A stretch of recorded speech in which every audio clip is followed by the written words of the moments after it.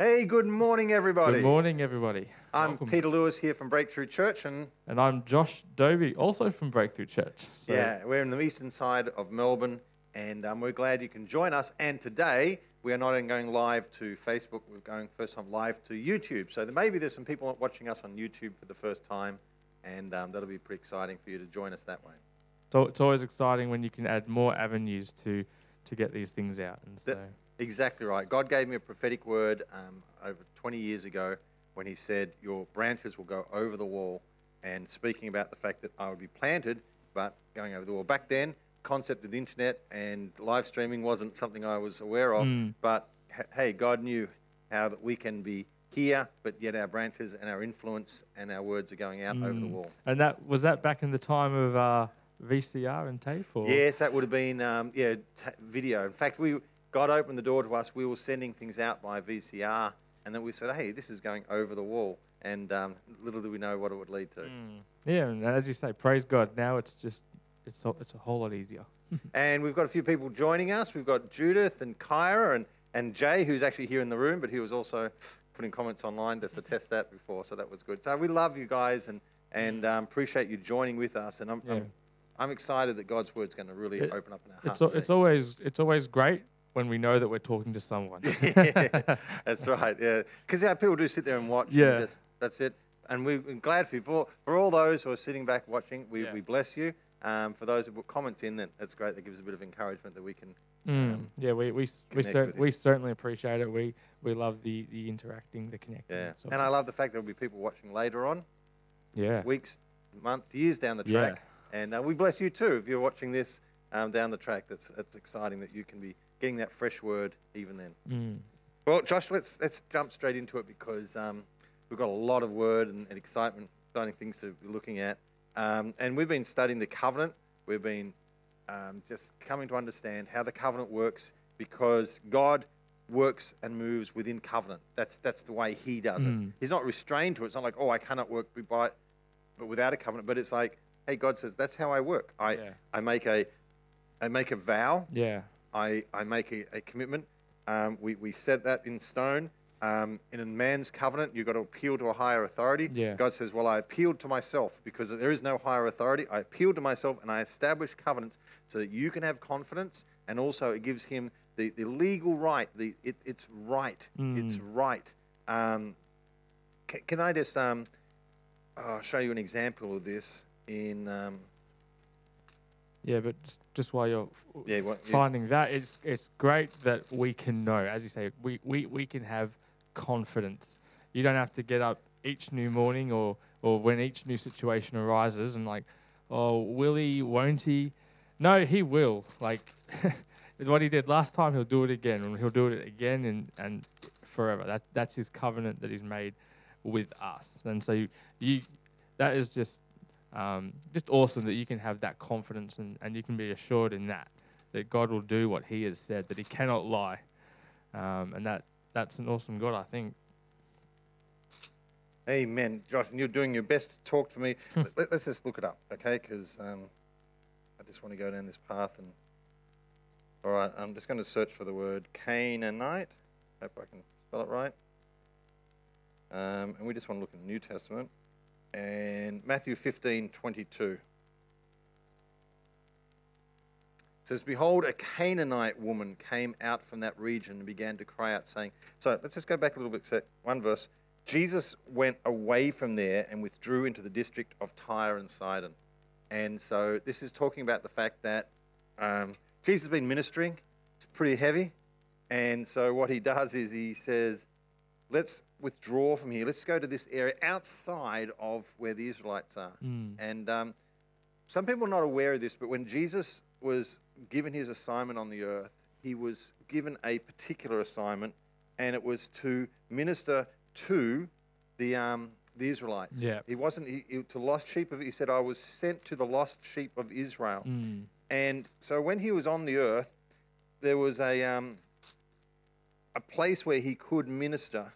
And that was to the Gentiles, not to the Gentiles, to the Jews. And some people, maybe he could have gone to the world. But he didn't, because he had a particular assignment. And I believe that was tied in to the covenant that God had made that gave him the entry point into that world. Yep. And he was there. And he was here to fulfill the covenant promise to Abraham that the blessing would go to the Gentiles. So it's to the Jews, but it's going to go to the Gentiles. But Jesus has got to become the pathway for that and the door to that. And so, so this might be a little bit new to some people. So let me...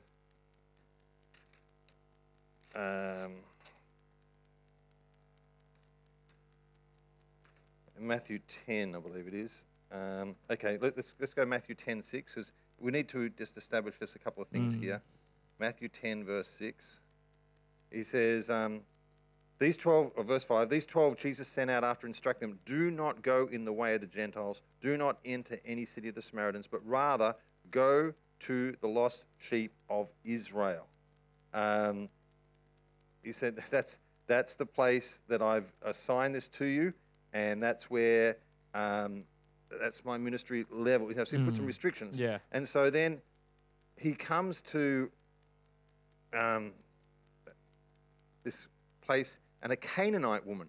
So it particularly mentioned she's a Canaanite woman. She's out of his jurisdiction. Not of Israel. Yeah, it's out of his jurisdiction. Now, this jurisdiction changed. Remember in Matthew 28? Let's have a quick look at Matthew 28. He says, all authority has been given to me on heaven and on earth. Now go therefore and make disciples of all the nations. So you can see how that instruction is different now. He says, I want you to go to all the nations. He's changed his jurisdiction for where the disciples are to go. And I just want to show you this in another scripture.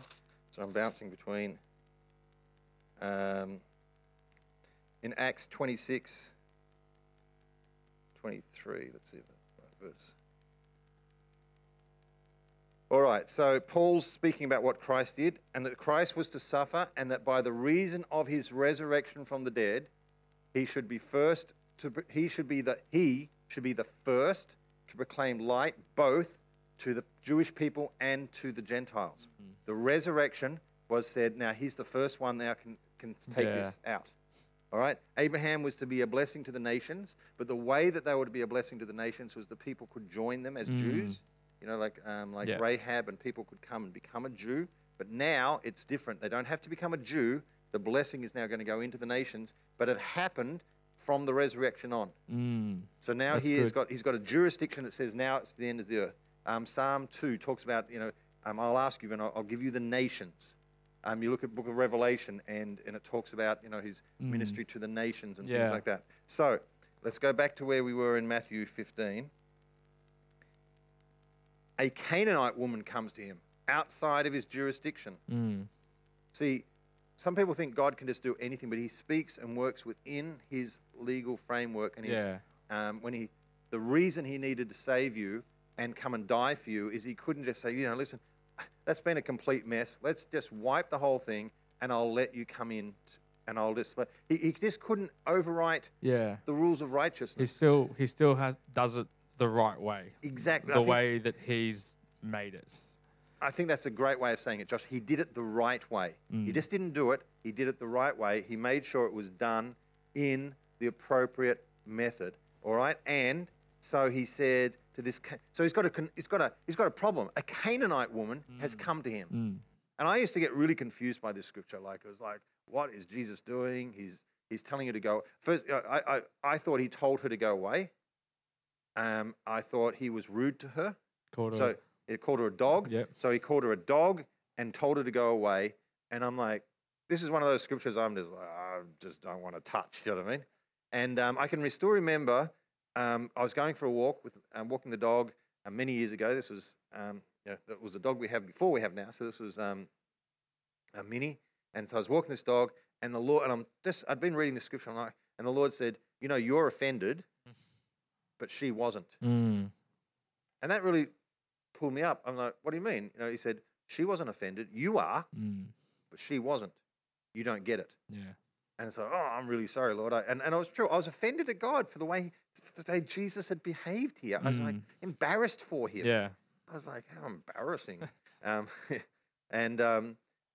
So I took time to just read it and listen to it. So I had no idea about the jurisdiction. I had no understanding that this was a woman that was outside of where Jesus was told to minister. Yeah. So his authority and his power was limited to that. And you think, oh, Jesus was not limited by it. He was doing it the right way. He was bringing salvation. He wasn't just saying, oh, let's all forgive everybody. No, he had to pay the price of that forgiveness. He had to enter into covenant with man. Yeah. He had a covenant with Abraham. Abraham, and we're not, this one is a little bit conjecture, but Abraham offered up his son. And remember, God really pushed him to do that. That was not just something that happened. Yeah. God said, I want you to sacrifice your son. But then he said, no, that's enough. I just need to see that you're willing to do it. Yeah.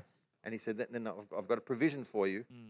There's some thought that is, did that give God the legal right then to be able to enter into Abraham's life and give his son into mankind? I don't know whether he had that already, but there was there was stuff happening there that I'm not familiar with. But the main thing is, he's got this problem here. Look at how he does this. He's got to do this so wisely and carefully. What does he want? He wants this woman's daughter to be healed, but he's got to be able to do it. Yeah. And so look at what he does. This is amazing. Behold, a Canaanite woman came out from that region, began to cry out, saying, have mercy on me, O Lord, son of David. My daughter is cruelly demon-possessed. Couldn't get any worse. A child with a demon possession. And she says, but he did not answer her a word. So first he's ignored her? Ignored her. But I had always thought that he told her to go away. But he didn't. Yeah. He never told her to go away.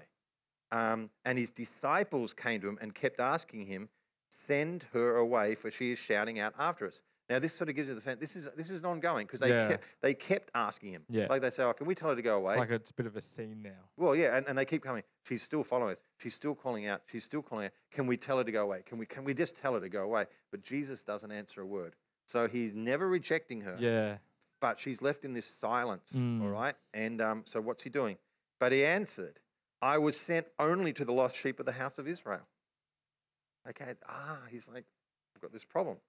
But she came up to him, began to bow down before him, saying, Lord, help me. And he answered and said, it's not good to take... Now, when you say good, okay, let's just see what this actual word looks like. We might be able to get a better... Let's see what it actually...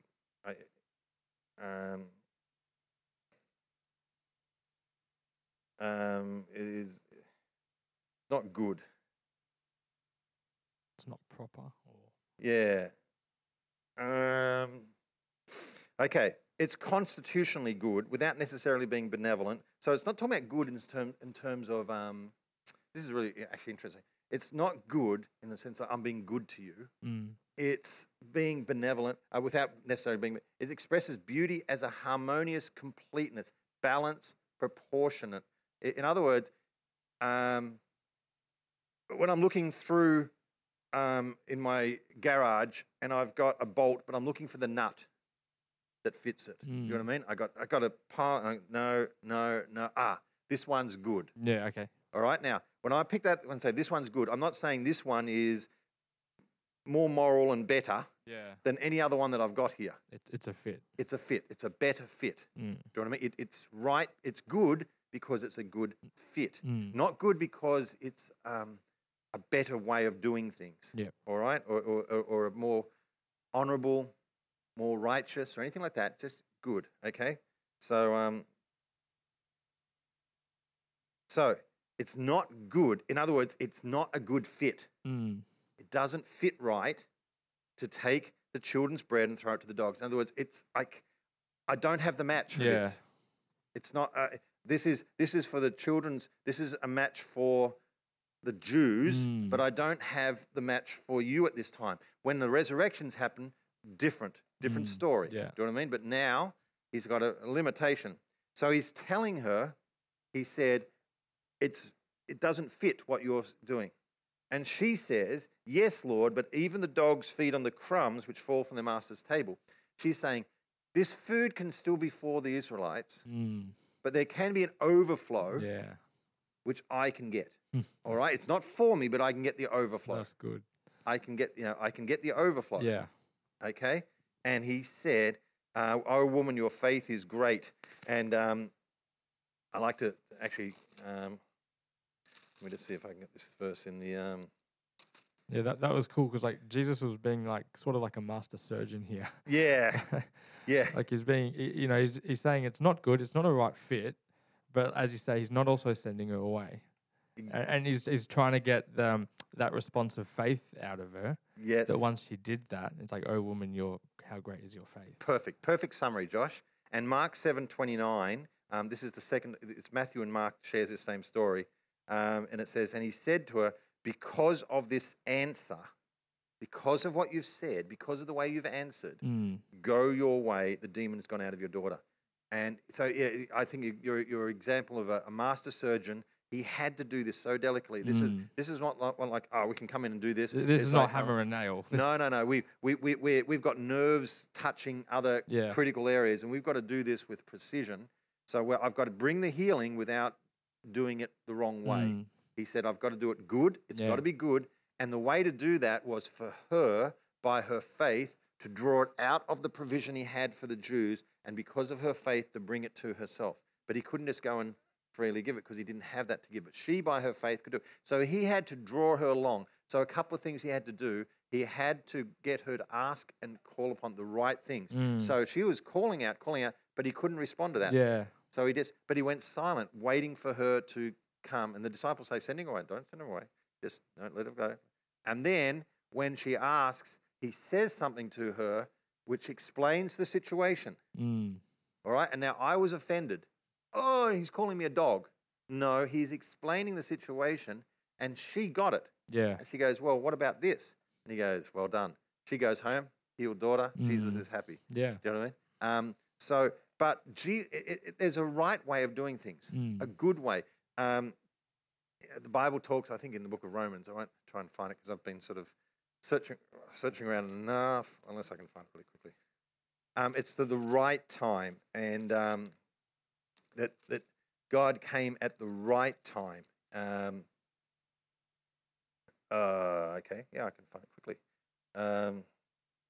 Romans 4:26 is got this concept built into it. Romans 3:26. There is no 4:26, is it? Romans 3:26.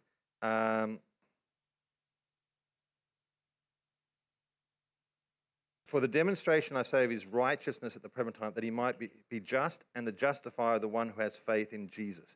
All right, there's two words here. He might be just and the justifier. You can't justify something in an unjust way. You can't make something right, but do it in the wrong way. That's good, yeah. Because you become unjust, making the injustice. So if he's going to make us take away the injustice, if he's going to justify us, let's do this right. If he's going to justify us, he's got to do it in a just manner. And so that's why he had to. You can't make someone right by being wrong, in which it messes the whole system up. Yeah. So he works within covenant.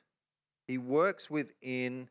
He puts. It's not like a restraint, but he sets the boundaries that are like right. They're good. They're the right boundaries, and he gives us understanding so that we, like the Canaanite woman, can understand what those boundaries are, and then enter into them. One of the best things that comes out of that story with the Canaanite woman is that now we're in a different situation. Yeah. We're not on the outside saying, let's get the crumbs. Yeah. We're now the children of God. We're the children, yeah. We're the children of God. And we're the children of God, But it says this is the children's bread. Healing is our provision. We don't have to get the crumbs. Healing is what is provided to us. It's just ours. Yeah. Healing and deliverance and freedom is just what is provided for us. It's the children's bread. So you can say healing is my bread. Healing is what has been provided for me because I understand the covenant. I don't have to go to God and say, I wonder whether I can get. He's like, you don't have to wonder. Your family, your children, it's your bread. You can partake of that. You can eat that. And I expect you to use your authority. Children, see, the crumb had to fall and to be taken, but we have authority that we can lay hold of it and enjoy it without having to sort of say, oh, God, please, God, give me healing. People say, it's like, oh, okay, God says, well, I'll give you healing, but you know what? It's actually under your authority. Yeah, freely we can ask and freely he will give to us. Yeah. It's in the It's a bit like- covenant.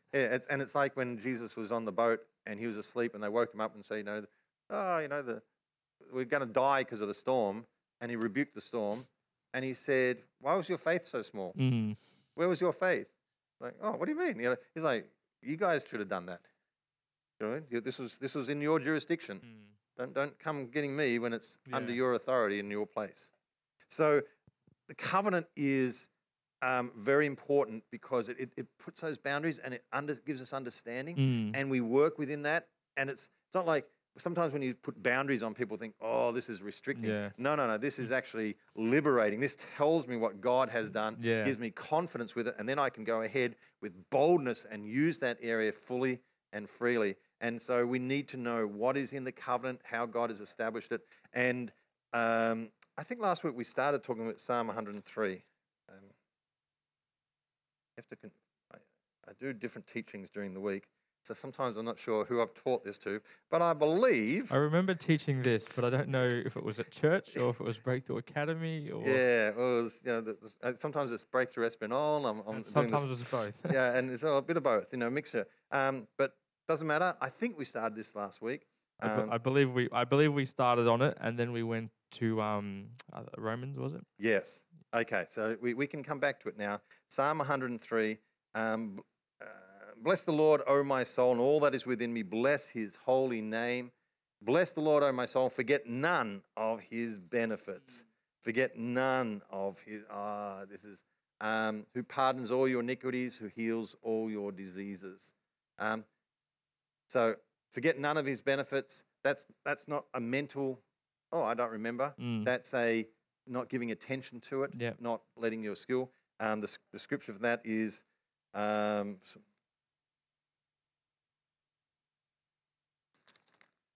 call up my Bible. Psalm 137, verse 5.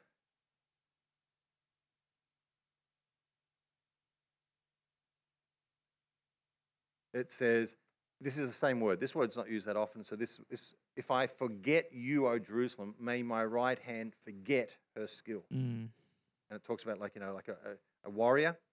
If he said, if I forget you, may my right hand forget and become useless in holding a sword. Now, when he's saying that, he's not saying like, oh, I remember how to hold a sword, and I remember, this is what a sword does. It's not like I don't have the mental. It's saying the muscle memory, the reflexes, my training has gone to water, and now I've got the sword, but I can't use it. Yeah. It's not like I don't remember what a sword is, and I don't remember, what a sword fight is. It's not I don't remember. It's I'm not strong in it. And so when we look back at that Psalm 103, it says, bless the Lord and forget none of his benefits. What it's saying is not like, oh, Josh, I'm going to give you a test.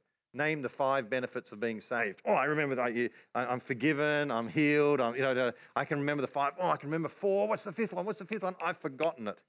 Not that type of test. It's not like, can you recall them to mind? Yeah. It's which ones have you neglected and have become weak in? Yeah. Which ones are you not sort of strong in using and they're not vibrant? And you say, I know God's blessed me with healing, but I've just been sick and I've let other people around me be sick because it's not that I've forgotten. I could tell you, but I've become lax in actually empowering that and using that. So these are not benefits that we are looking at to say, oh, we should remember them. I'm going to do a test at the end of this. Here's your test. What are the 5 benefits? No, all these benefits, the aim is that you would look at your life and say, I'm well versed in this. I'm strong in this area. I'm strong in. It's like someone who goes to the gym, which I know of people that go to the gym, and Thursday is legs day, and they always say that. What does that? Well, what in the world does that mean? Thursday is legs day, you're going to walk in, you're going to walk out. You not take your legs in with you the other days? Do you not do anything? No. What it means is I'm going to give particular attention to training the legs on Thursday, and then on Tuesday must be another kind of day. Because I hear of legs day, I don't hear of neck day, or I don't hear of elbow day. But I know that they work. They don't just work on one thing. They work on a rotation. Yeah. So they're fully fit all around. All right. So today is this forgiveness day. Tomorrow, healing day. You know, we're going to work on this and get strong in this, because you look at this and it says, okay, let's look at all the benefits that we should stay strong in. He pardons, and we stay strong in them because they're in the covenant, and we've got a legal right, and it's good for us to activate and use these, because these we know this because it's good. It's a good fit for us to use these things. He pardons all your iniquities, heals all your diseases, redeems your life from the pit, crowns you with loving kindness and compassion, satisfies your years with good things, and your youth is renewed like the eagle. There's some powerful things. You know, many Christians only know the first benefit. Pardons all your iniquities. They say Christianity is getting saved. And some people might be like, oh, yep, I'm good with that. Yeah. You know? Yeah, well, what a great benefit. You know, I got the strongest biceps in the world. Yeah. Right arm is amazing. And that's great, but there's a lot more. There's a lot more. And they probably, and also that there's a sense where, as we'll talk about, even with that one, they don't know how to actually exercise that even to its fullness and what it actually means. They say, well, God has forgiven me. Praise God, I'm forgiven. I'm going to heaven. And so some Christians, that's ultimate. He's forgiven me, I'm going to heaven. That's what he's provided. That's what he's provided. And then they say, you know, and I know that God's with me through everything else I go through, but I just go through life, struggle with everything, but he's forgiven me and I'm going to heaven. And it's like, I'm really strong on that. But we're going to dig in a little bit deeper. So we want to become strong in each of these. Do you know what I mean? We want to become active in bringing these. And some of them, you know, say, okay, well, heals all your diseases. Okay, well, he's the healer. Okay, well, I can actually get my head around that a little bit. You know, okay, so, you know, I'm going from he forgives me to he also heals me. Wow. Do I have to choose which one? No, these are they're just all part of the same package. It's all in the storehouse. Yep, it's all it's all there. And that's why we, if you go back last week, you can look at legizamai, looking to see what you've got in your storehouse. That's there. Gives us confidence. We know how to do this. Redeems your life in the pit, crowns you with loving kindness and compassion. Guess what the word loving kindness is? Chesed. Puts a chesed crown on you. Satisfies your years with good things. Oh, wow. This is now it's saying that, you know, God is a good God to us, and God gives us good things. We're not just saved. Yeah. That word years, it's a difficult word. The New English, one of the Bible dictionaries says it's a sort of a tough one to get the handle on. It's not an easy word to, you know. And so I think that mouth. I think let's actually have a look. Let's see. Okay, so your youth. So what did the New American say? So your years. So satisfies your life. Satisfy your years. Satisfies you with goodness. It contents you with good. And King James, he satisfies your mouth with good things. So we've got mouth, you, years, and life for that one word, just there. And we haven't gone very far. Yeah. Haven't even gone into the...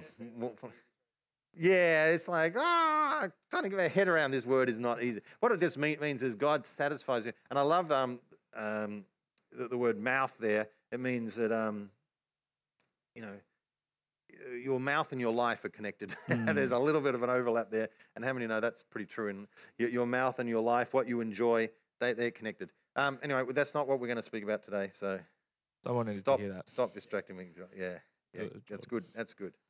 Yeah, so we're going to get to that, hopefully, because eventually we want to become strong in all these areas. So we want to become strong in the fact that he pardons us, he heals us, he redeems us, he crowns us, he satisfies us. We want to become, that's strong. We're not going to forget any one of those. We're going to be able to minister in all those in a well-rounded way. Do you know what I mean? Yeah. You know, our aerobic exercise. I remember once seeing a thing on, you know, those people that do the muscle building, the bodybuilders, and they stand there and they pose. This muscles all ripped. That looks, to me, it's just actually grotesque. You know what they're doing, but that's my opinion. And it's not pretty. You know, there's muscles popping. It's like, you know, it's like you pump. Yeah, it's like, like you pumped up her body and all the seams are splitting and it's coming out all out. But those people often, I remember this is a story of a bodybuilder, built, but they'd be breathless going up a set of stairs. They absolutely had no aerobic strength whatsoever. Yeah. They do a little bit of something and they could hardly breathe because all their attention was just on one area of the body, just the muscles. But they, tell them to run down the, run around the block, and they'd be absolutely useless. And to do that, I believe they're also like dehydrated. I think, possibly, yeah. With that could easily be something about not having the water, so the skin's tight. Oh, okay, yeah. So like they don't look after every part of their body because they're just making that one area look good. I remember actually. I could have that wrong. I was watching sports program, Fox Sports, and it switched over to a cage fight. I don't watch all the cage fights, but I have seen one or two.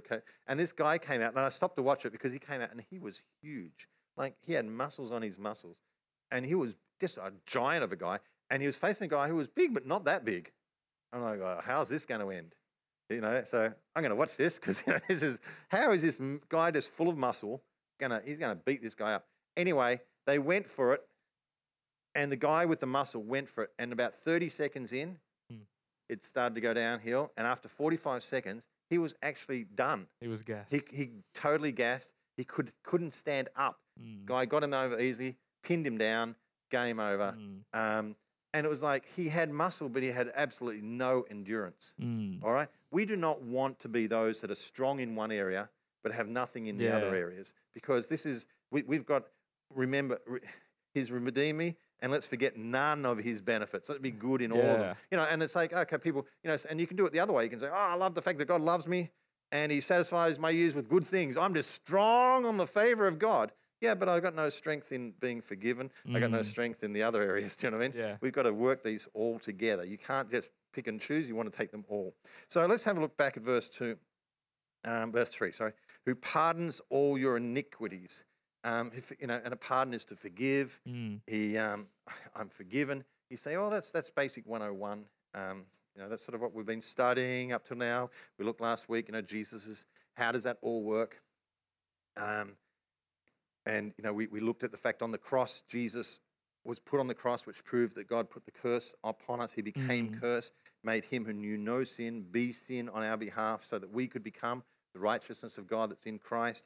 This is what we've done. We understand the exchange. We have legitimized that. We've got that exchange. Now, but there's part of that exchange which has been just working around in my heart, and I was thinking moving forward, but I just want us to stop because I'm not sure this has been well understood in terms of Chris. In fact, before I really studied this out, I don't know how many years ago now, 15, 20 years ago, I started to study this. I don't remember hearing any sermons on it, and I don't remember it being something that people talk. And since then, it's not something that I hear much talked about. Occasionally, because my ears are sort of attuned to it, I hear it here and I look for it there. And it's the concept of conscience, because we sort of have conscience, but what is a conscience? And why is it really that doesn't make that much difference? How can I say? When you look at the book of Hebrews, in fact, let's just do that. Just when you were saying that, I was just thinking, I think I've only heard conscience from your teaching and your preaching. Like, I'm not sure if I've ever heard it anywhere else. Not to say that it's not, but just that I haven't. Yeah, it's also and it was like when I actually studied, I was like, wow, it's actually there's a lot about it in the Bible, which is sort of really.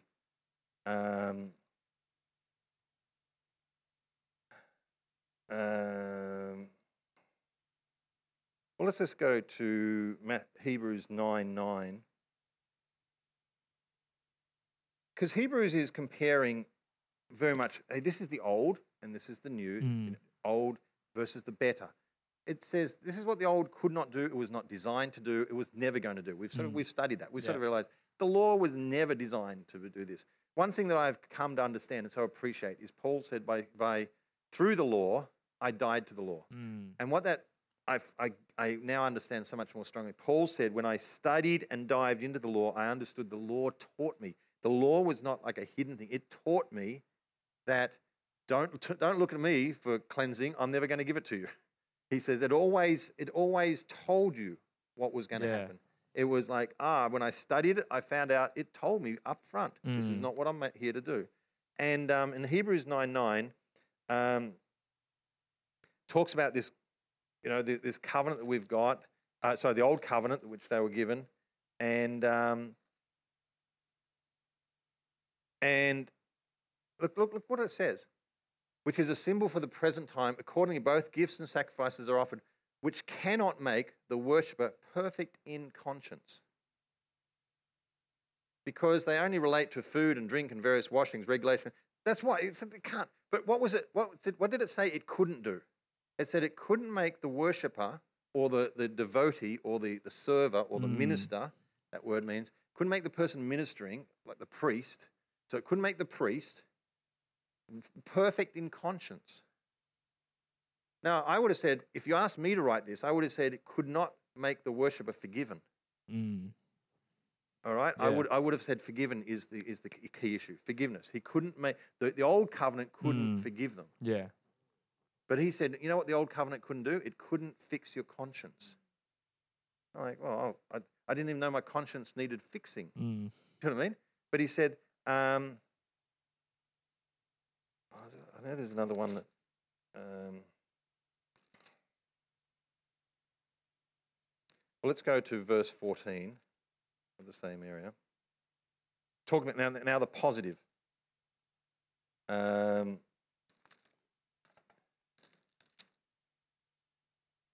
So this is the alternative, okay? How much more will the blood of Christ, okay, now talking about what Jesus has done, through the eternal Spirit, offered himself without blemish to God, he will cleanse your conscience from dead works to serve the living God.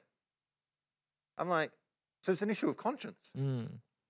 Paul's writings here, Paul's teachings here is all about the fact that the conscience wasn't fixed. It wasn't good. It wasn't healthy in the old covenant. But in the new covenant, Jesus has cleansed it. And so it's a little bit like, well, I didn't even know.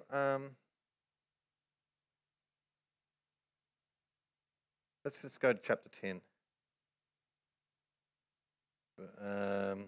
Okay, let's just read. For the law, since it's only a shadow of the good things to come and not the very form of things, can never, by the same sacrifices year by year which they offer, continually make perfect those who draw near. Okay, I get that. They can't make them perfect. They can't forgive them. I get that. That's what I would expect this teaching to be. Yeah. This fits into my theology and understanding what the Old Testament, it couldn't do that. Otherwise, would they not have ceased to be offered? In other words, that's why the law teaches you about itself. It says, hey guys, if I could fix you, I wouldn't ask you to come back again next year. I've never said I could fix you, because I always say, that was great, come see you next year. That's how the law works. Yeah. And if the law fixed you, okay, because the worshippers or the ministers, having once been cleansed, would no longer have had a consciousness of sins. Oh, hang on a sec. Isn't it important? It no longer have sins. No longer have sins. Isn't having sins the issue, not the consciousness of sins? Whether I know I've got sins or not, that's not really the issue. Is it more important for you to have $1 million or to think you've got $1 million? Well, I know. It's very dangerous. Yeah, Jordan just said it's very dangerous to think I've got $1 million. No, the consciousness. Consciousness is silly. Yeah. Reality. I'm dealing with reality. I'm not dealing with consciousness. But it says that the whole point of what the law couldn't do versus what Jesus could do was to do with consciousness. Was to do with consciousness. Why did they come back next year? Why did they come back the following year? Because they are aware that their sins weren't actually cleansed. Yeah. All right? They are aware, as good as that sacrifice was, I've got to come back and just keep covering it and keep covering it. It's an awareness of that consciousness. Like you said with that phrase or that word, where it was always see you next year. Yeah. But now, like in the new covenant and what Jesus has done, he's taken your sin and he chooses to remember it no more. So it's like, if he's not remembering it anymore, why should you be remembering That's it? the key. That's the key. Yeah, this is not just about what Jesus is approach. It's also about what their approach was, what your approach is. Hey, it's no good Jesus just forgiving. You've also got to have that consciousness. And he said that's what the new covenant, the blood, was all about, to cleanse. Let's look down a little bit further. Let's just stop at verse 16 on the way through.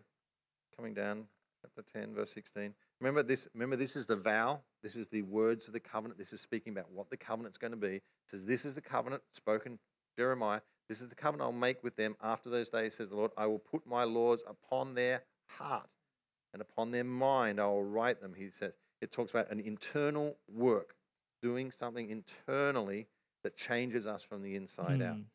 And their sins and lawless deeds I will remember no more. So now where there is forgiveness of these things, there's no longer any offering for sin. So we are forgiven. So that is key. That is what we've done. But if we come down a little bit further, says, so since therefore, brethren, we have confidence to enter the holy place. So now it's not just about what we have, it's the confidence we have.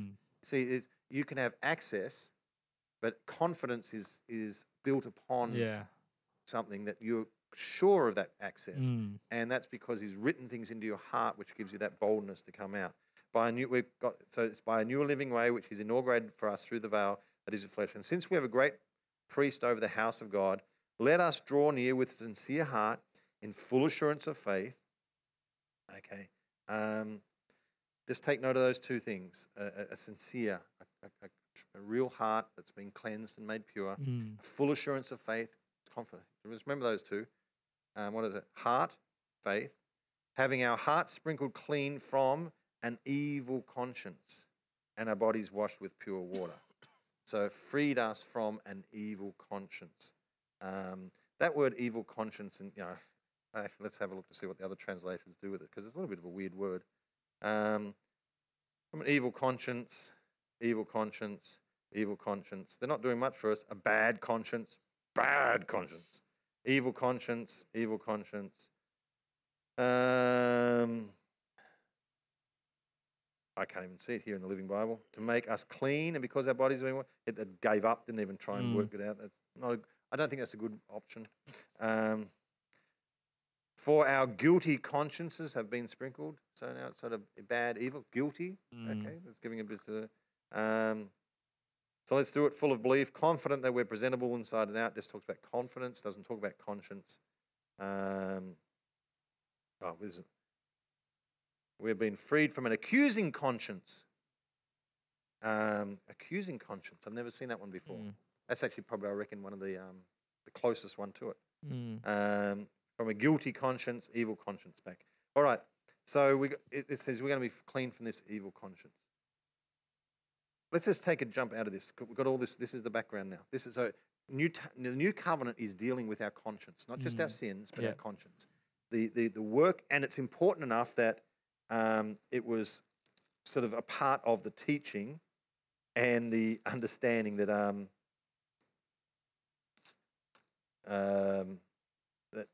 that it was in the book of Hebrews. Do you know what I mean? It's sort of, it was part of the stream of understanding. And yet to us and to me, it was like forgiveness, cleansing, the blood. But the conscience part, I was just oblivious to. I didn't see any need for it. I don't understand it. Give me one more scripture to sort of say this is why this is important. 1 Timothy chapter 1 and verse, let's go 1. Okay, so this is Paul, an apostle by Christ Jesus. He's speaking to Timothy. He's Timothy, who is his the young pastor. He's left in charge of the church of Ephesus. Okay, so Timothy's at Ephesus, been left there to sort out the problems. Paul says, I've got to go, leaving it to you. Great. Yeah. So to Timothy, my true child in the faith, grace, mercy, peace from God the Father and Christ Jesus our Lord. As I urged you upon my departure for Macedonia, remain on at Ephesus in order that you may instruct certain men not to teach strange doctrines. Stop. Tell them to stop, Timothy. I'm going. There's a problem. Tell them to stop. I'm going. You tell them. Yeah. So tell them to stop paying attention to endless, myths and endless genealogies. But he said, they're all over the shop, these people. But I'll tell you what, I'll just remind you, what is our mission? What is our call? But the goal of our instruction, this is where it all heads. This is where we end up. The goal of our instruction is love. That's where it says, remember, Timothy, this is not about being right. This is not about the fights. It's about walking in love. Love, but not just any sort of love.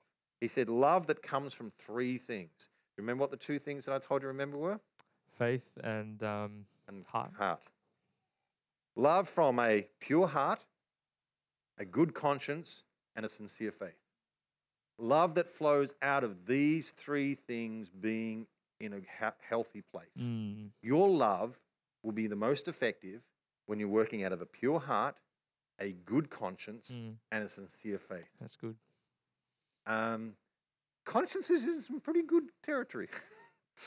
Got some pretty good, pure heart, sincere faith, and I'm sitting in the middle. But when I was growing up as a Christian, good conscience wasn't even on my radar. Oh, yes, a pure heart, sincere faith, they're things I would build towards and develop and grow with. Oh, yes, they're things I would want. But a good conscience, I didn't even know what it was and how it was. Let me explain to you why I was also a little bit hesitant about thinking that the conscience was, what's the word? I thought it was a bit useless, actually. Sorry, to be fair, I thought a conscience was. But of those three things, the conscience is the one that's like it's not. How do I say this right? Like it's more of a natural. It's not connected with your spirit as such, or. Well, this is why I. That's probably a poor way of saying it, but. 1 Corinthians 4:4. Yeah, it's until I understood what it was, I didn't have my. I thought it was. I didn't like it, and this was one. It was because of the Word of God, because of the Bible. I didn't like it, not just because of my own. It's not like, oh, you didn't like your conscience because it was constantly telling you you're doing it wrong. No, I'm not. I'm saying because of this verse, I did not think much of the conscience. Okay, so Paul's talking to the Corinthians and he's trying to, who's justified, who's right. He was having a bit of a trouble with the Corinthians. Paul says this, for I am conscious of nothing against myself. In other words, my conscience is clean. My conscience is good. Yet I'm not by this acquitted, but the one who examines me is the Lord. Okay, yeah. Paul says, I've got a clean conscience, but you know what?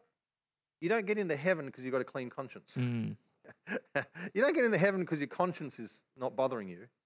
You get into heaven because the Lord acquits you. Yeah. The Lord examines you, and the Lord's the one that says, you're forgiven. So I don't care what your conscience tells you. Your conscience can tell you you're a terrible sinner. Your conscience can tell you that you're the most righteous man on earth. It really doesn't cut it when you get to heaven. When you get to heaven, it's what God says about you that is important. So my thought about the conscience was, well, it's not very good, is it? It's totally unreliable. The conscience is totally unreliable. It can tell me I'm perfect and it's wrong. It's really only what God says about me that's right. So I thought, stupid conscience. What's the point? So that was I didn't treat it. But can I just say, Josh, if I said to you, I've got a chainsaw that I'm going to give you. Really, it's a petrol-powered, full-on, big. You used to work chopping down trees, so you know how to use a chainsaw, and it's good. And you say, oh, beauty, I'll use it to shave. I'll use it to shave Jordan. Yeah, I'm going to shave Jordan. Okay. I'm like, no, it's a disaster when it comes to shaving. It's a terrible use for a chainsaw. Yeah. A disastrous use. It's a disastrous use for a chainsaw. So, therefore, chainsaws are useless. Chainsaws are, I don't want your chainsaw, it can't shave. I never said it could shave. You've got to be shaving the trees. Yeah. It's to cut down huge logs and so you can take them to a fireplace. Yeah. Try and do that with a razor. You know what I mean? It's it's not designed for that. Mm. So just because something isn't designed for it doesn't mean it's useless. Mm. This means there's no good in that field. Yeah. What is it designed for? So that's what I never asked. Yeah. I said, all right, this is useless. This does not guarantee me going to heaven. So what's the point? It's unreliable. It's unreliable. It can't guarantee me going to heaven. In fact, it can deceive me because it's what Paul's saying. I can feel and yet I'm not going to heaven because, I feel my conscience is fine. So in fact, it's dangerous. It's deceptive. I don't want it. I'm not going to rely on my conscience. I'm not going to, this conscience thing's terrible. Let's throw this chainsaw in the back of the shed and lock the door. I'm never going to use a chainsaw. That was wrong approach. Because conscience was a key part of what Jesus was doing in the new covenant. It was a key component of what he was wanting to work in me. And Paul said to Timothy, your love is going to flow out of these three things. Yeah. It's going to flow out of. Now, let's have just a quick look at this. So it's love. Oh, that's not what we want. It's love from and over here, right? And can you remember them in order? There was a pure heart, a good conscience, and a sincere faith. Sincere faith, that's the one. All right.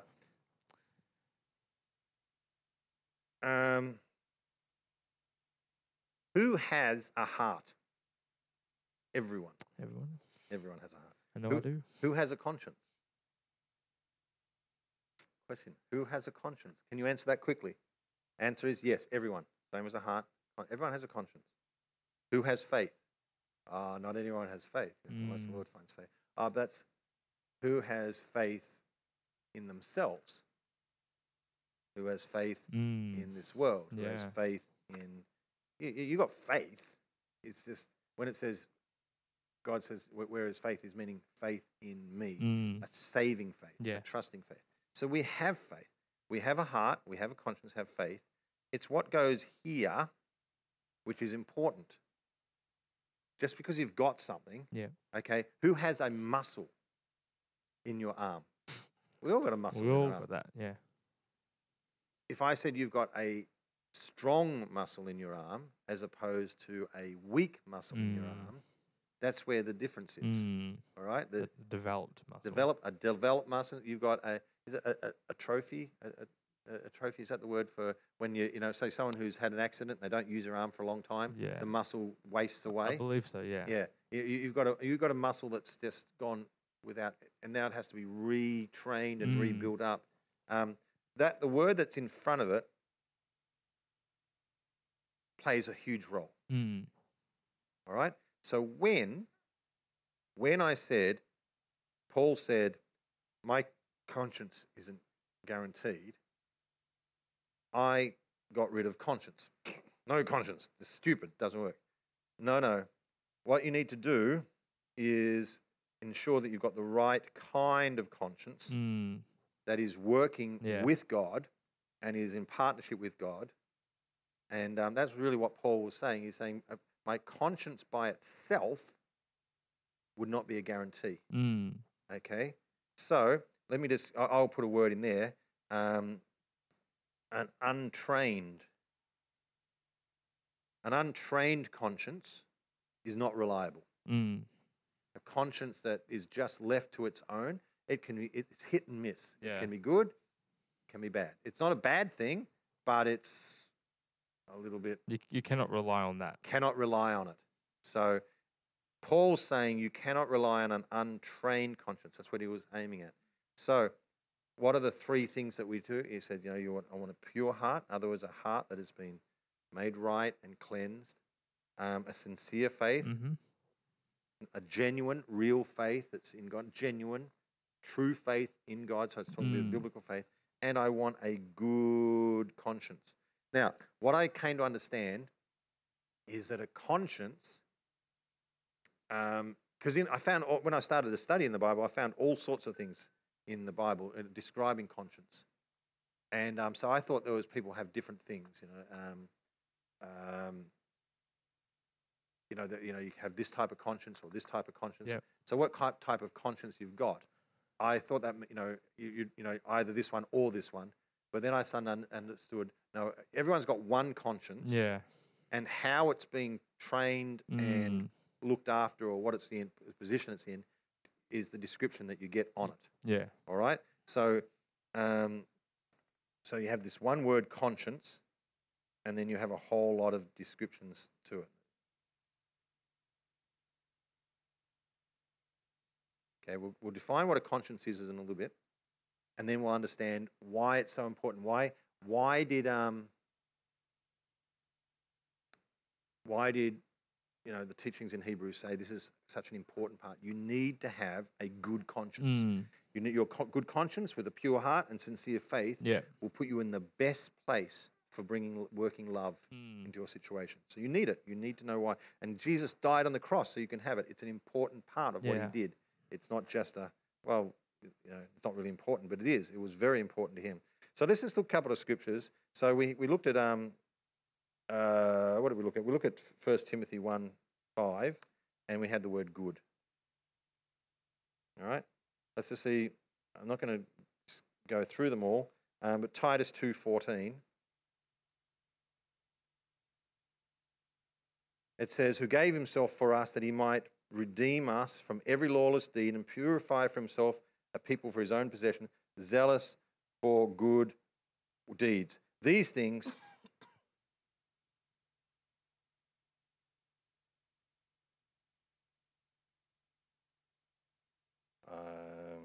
I am just confused, that scripture.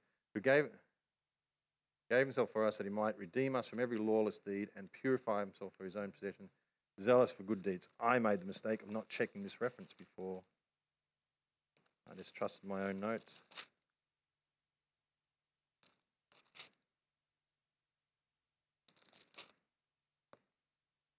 All right, let me just do a search. I'm not too proud to have to find this. No. Titus 1:15. There you go. Amend that. Amend that. Titus 1:15. To the pure all things are pure, but to those who are defiled and unbelieving nothing is pure, but both their mind and their conscience are defiled. So defiled. A defiled conscience. 1 Timothy 4:2. And that's perhaps also not a word that we like. It's a common word, but not a word that we use. Yeah. What does that actually mean? So what is a defiled? Yeah. What does the word defiled mean? Even a defiled. I don't know what conscience means. I don't even know what defiled means. And it says by means of the hypocrisy of liars, seared in their own conscience, as with a branding iron. So now you have a good conscience, a defiled conscience, and a seared conscience. 1 Corinthians 8:7. Could have a suppressed conscience, perhaps. You push it down or something. That could be a suppressed conscience. That could be. 1 Corinthians 8:7. However, not all men have this knowledge, but some being accustomed to the idol and to now eat food as if it was sacrificed to an idol, and their conscience being weak is defiled. So we end up, it's a weak conscience, which leads them to being defiled. And Hebrews 10:22, we had one just before, an evil conscience, and which the other words were that it was a guilty conscience. Bad was one, and what was the one I said that was a really good description? The Passion Translation. Accusing. Well remembered. A good conscience, a defiled conscience, a seared conscience, a weak conscience, an evil, guilty, bad, accusing conscience. When I came to understand that these were not, you don't have 5 consciences. You've got one conscience, and it's just how it's being treated or prepared or looked after results in it being a good conscience, a defiled conscience, a seared conscience, a weak. I began to study and say, okay, well, what is this conscience that we've got? First thing I came to understand is it's not the same as the Holy Spirit. Let me just show you the scripture. Romans, I think it's Romans 8. No, Romans 9. Good that I checked. Romans chapter 9, verse 1. I'm telling you the truth in Christ. I am not lying. My conscience bearing me witness in the Holy Spirit. So there's a couple of things. The conscience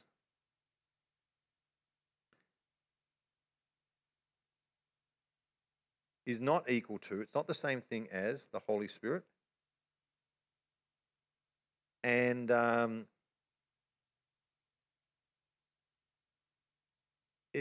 Titus 1:15, we already looked at that scripture, but we probably didn't point it out at the time. Titus 1:15, I've got the right reference here.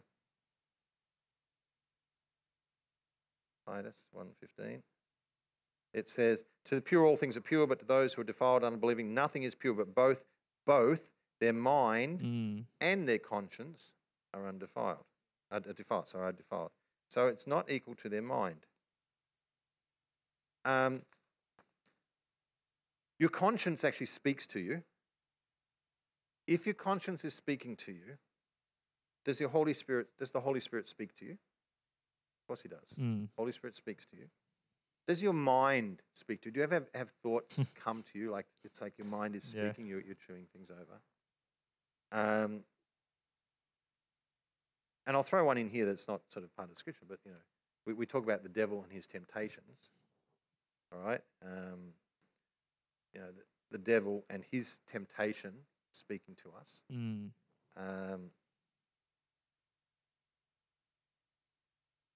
That's not your conscience. But what I've done here, that's all of these speak to me. There's 4 things that could be speaking inside me. Yeah. That's a noisy place. That's a noisy little chamber we've got here. I can have the Holy Spirit speaking to me. My own mind can be chewing on things. The devil can be throwing a temptation at me. Or my conscience can speak to me. What I found was I was so confused about this whole process. All these things would be speaking to me, and I did not know when the conscience was speaking to me. That's good. It was just totally confusing to me. I just had lots of voices. I would tend, most often, if my conscience spoke to me, sometimes I'd say the Holy Spirit. The Holy Spirit warned me. The Holy Spirit gave me a check. The Holy Spirit did this. Do you know what I mean? Most often, when it was the conscience, when it was my conscience, I would say it was the Holy Spirit. Yep. Okay? Now, I'll explain why that is actually it can be dangerous to get those two mixed up, because without understanding what was happening sometimes, I was confusing when my conscience was speaking, I was thinking it's the Holy Spirit. When the Holy Spirit is speaking, which one is infallible? Is your conscience infallible?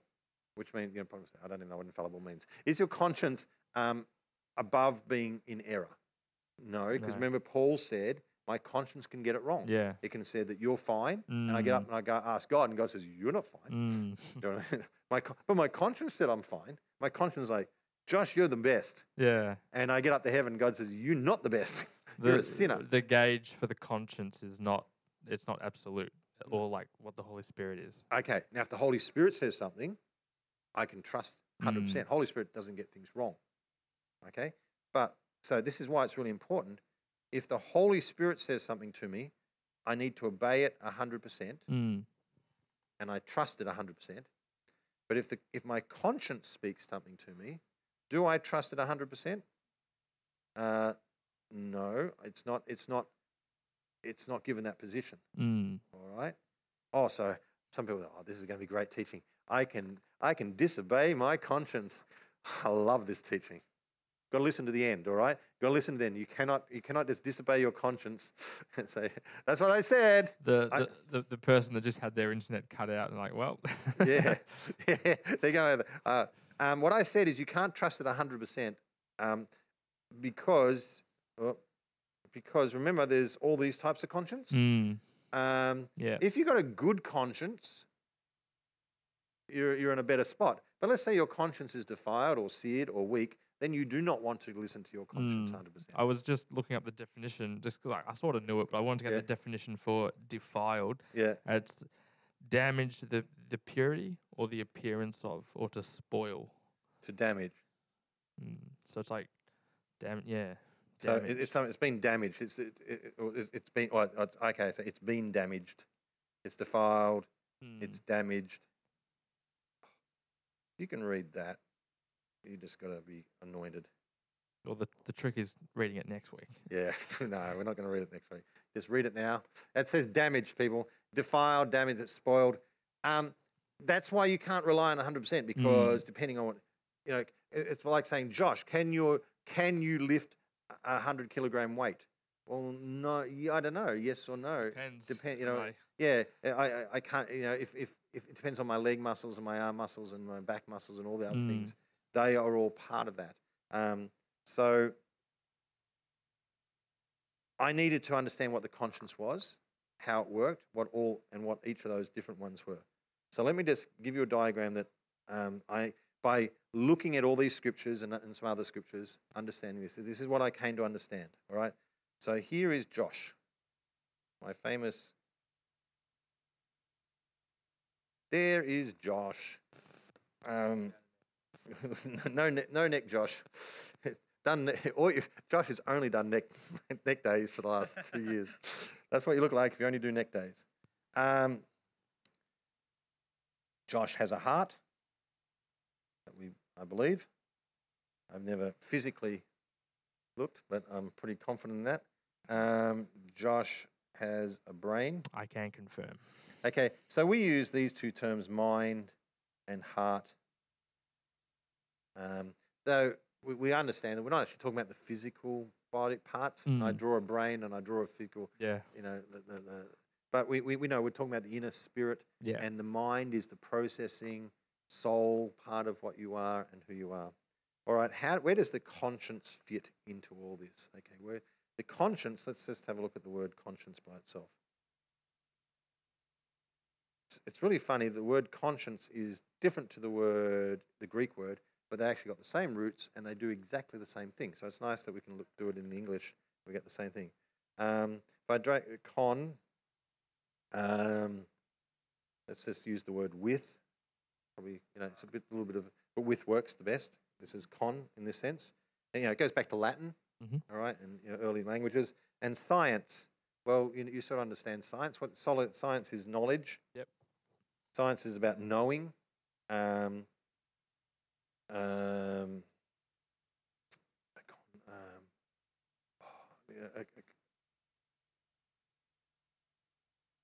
With, together, and a knowing. I'll put up here the Greek word. Oops. Oh, let me see if I probably can't spell it. Maybe.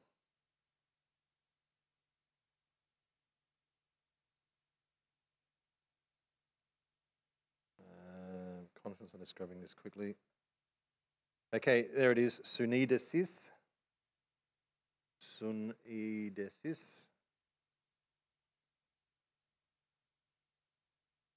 Okay, it is also made up of two parts. Sun, which is together, and eidesis, which is to know. It actually literally means to see, but do you see what I mean? That's got nothing to do with physical eyes. Yeah. It's to do with knowing. So when we use the word to see, we can either mean do you see this pencil? Do you see what I mean? Yeah. Even though I use exactly the same phrase, it either means to see something physically or to know and understand. Yeah. So eidesis comes on eido, which means to know or to see. So and sun is together. Synergy, to working together. Sun ergo. Together to know. Con, together, science, to know. So do you see? It's got exactly the same thing. What does that mean? It means it wants you to know something together with it. Mm. Your conscience wants you to know something, and so it's. I want you to know something. Mm. I want you to know something. I want you to see what I mean. Yeah, I want you to see what I mean. So we have this conscience here. I'm just going to put the word "see" there, so I don't have to try and. Your conscience is speaking to you, and it's wanting you to know. Mm.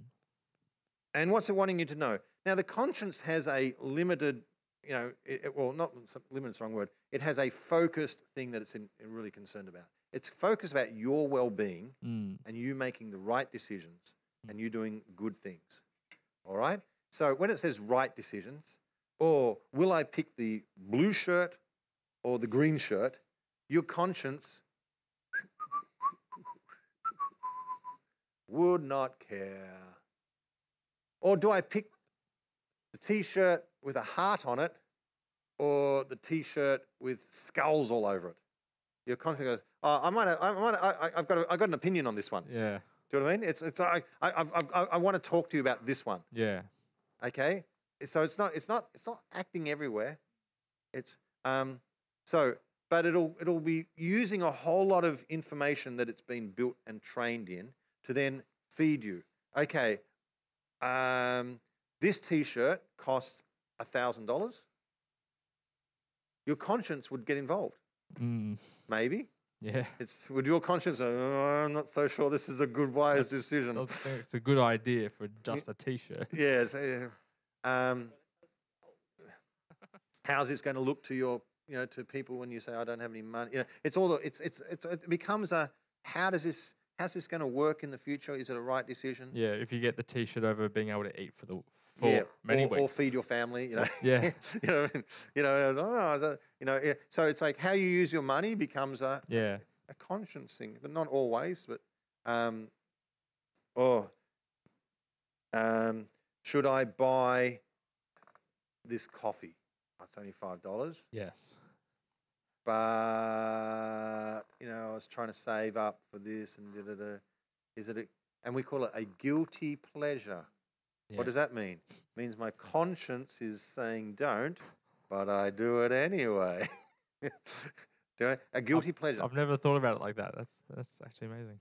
Okay, so your conscience says, I'm speaking. Shut up. So you've overridden your conscience. I've overridden my conscience. Okay, so we get a choice. It comes to us. Now, cartoons have tried to show this as a little angel and a demon sitting on our shoulders, and I did a sermon series called Shoulder Wars, trying to explain this with a bit more depth. But here the aim of this is to come back and to get to Hebrews, what was the purpose of the covenant, so that we can be Psalm 103 and be really strong in this. We've got to develop a good conscience because it's part of what we do. And people who don't know what it is, don't have it developed, just rely on it being good, but don't know how to train it or work with it. And it's what has been provided on the cross, not just as some little bonus down the, good conscience. No, it's like, I actually went to the cross so you'd have a good conscience. This is actually one of the reasons. The priests could not have a good conscience. Yeah. But I went to the cross so you could have one. So it's really important. And I actually say this, I'm just sort of branching out a little bit. It is something I have noticed and experienced. People who have not had this process and trained their conscience, I've noticed in Christians, mature Christians can have very damaged consciences and they are good Christians but feel lousy. There is a problem with good Christians who often feel lousy. Yeah. That they're often walking in like guilty pleasure type. They feel bad about what they're doing. They're not, I'm not reading my Bible enough. I'm not witnessing enough. I'm not faithful enough. I don't love the Lord enough. I don't, that's all conscience speak. Constantly harassing them internally to do better. Their conscience is constantly telling them, do better, do better, do better. And that's not why Jesus died. He did not die so you could have a conscience telling you to do better. And you say, thank God I can just ignore my conscience. Don't let the internet die. You need to hear the rest. People say, another one. I'll take this exit. Telling me I can ignore my conscience again. All right, that's not how it works. I have to start putting little disclaimers on. All right. So we have a choice here. We can have, at this point, when the conscience is trying to speak to us, we can block it. Yeah. Okay, so we can block it, ignore, suppress it. And everyone knows what that's like. Okay, I do not have to describe to you what it feels like to suppress. We've got some comments up there. Can my coffee be my unguilty pleasure?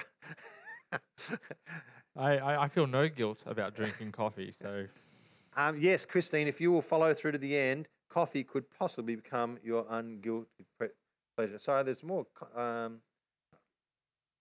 So Jordan's been commenting a lot up there. Okay, we'll leave that. I see a lot of Jordan. For those who don't know, our comments come up in the back wall with a screen, but they're only little bitty screens. So I have the screen.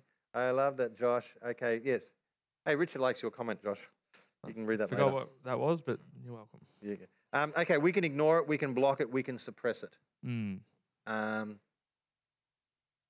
we know what that feels like. I know what it's like to override my conscience. It kicks up a bit of a fuss. How many know that it initially it kick up a big fuss? It says, "Hey, hey, hey! What are you doing?" All the lights are flashing this time. Beep, beep. What are you doing? Put that shirt back. $1,000 is not right. Put it back. Who do you think you are buying a shirt like? You do not deserve a shirt like that. You should, beep, beep, beep. I'll buy this shirt. And you go, and some people, and every time you wear it, you feel guilty. You can't even enjoy it. So you buy your coffee and you're sipping it. You're not even enjoying it because you're feeling bad. It's like, I shouldn't have bought this coffee. I shouldn't be drinking this soft drink. Okay, I'm not going to drink soft drink this week. I'm on a diet. I'm not going to drink soft drink. And then Thursday, it's been a big day. I get the drink and I make all sorts of justifications, and I'm drinking my soft drink. I'm not enjoying the drink. I get the bad sugar, and I don't even enjoy it. It's like, so, but this is one of the things. If you persevere in this, it will actually shut this down. Your conscience will no longer be having any effect. That is called a seared conscience.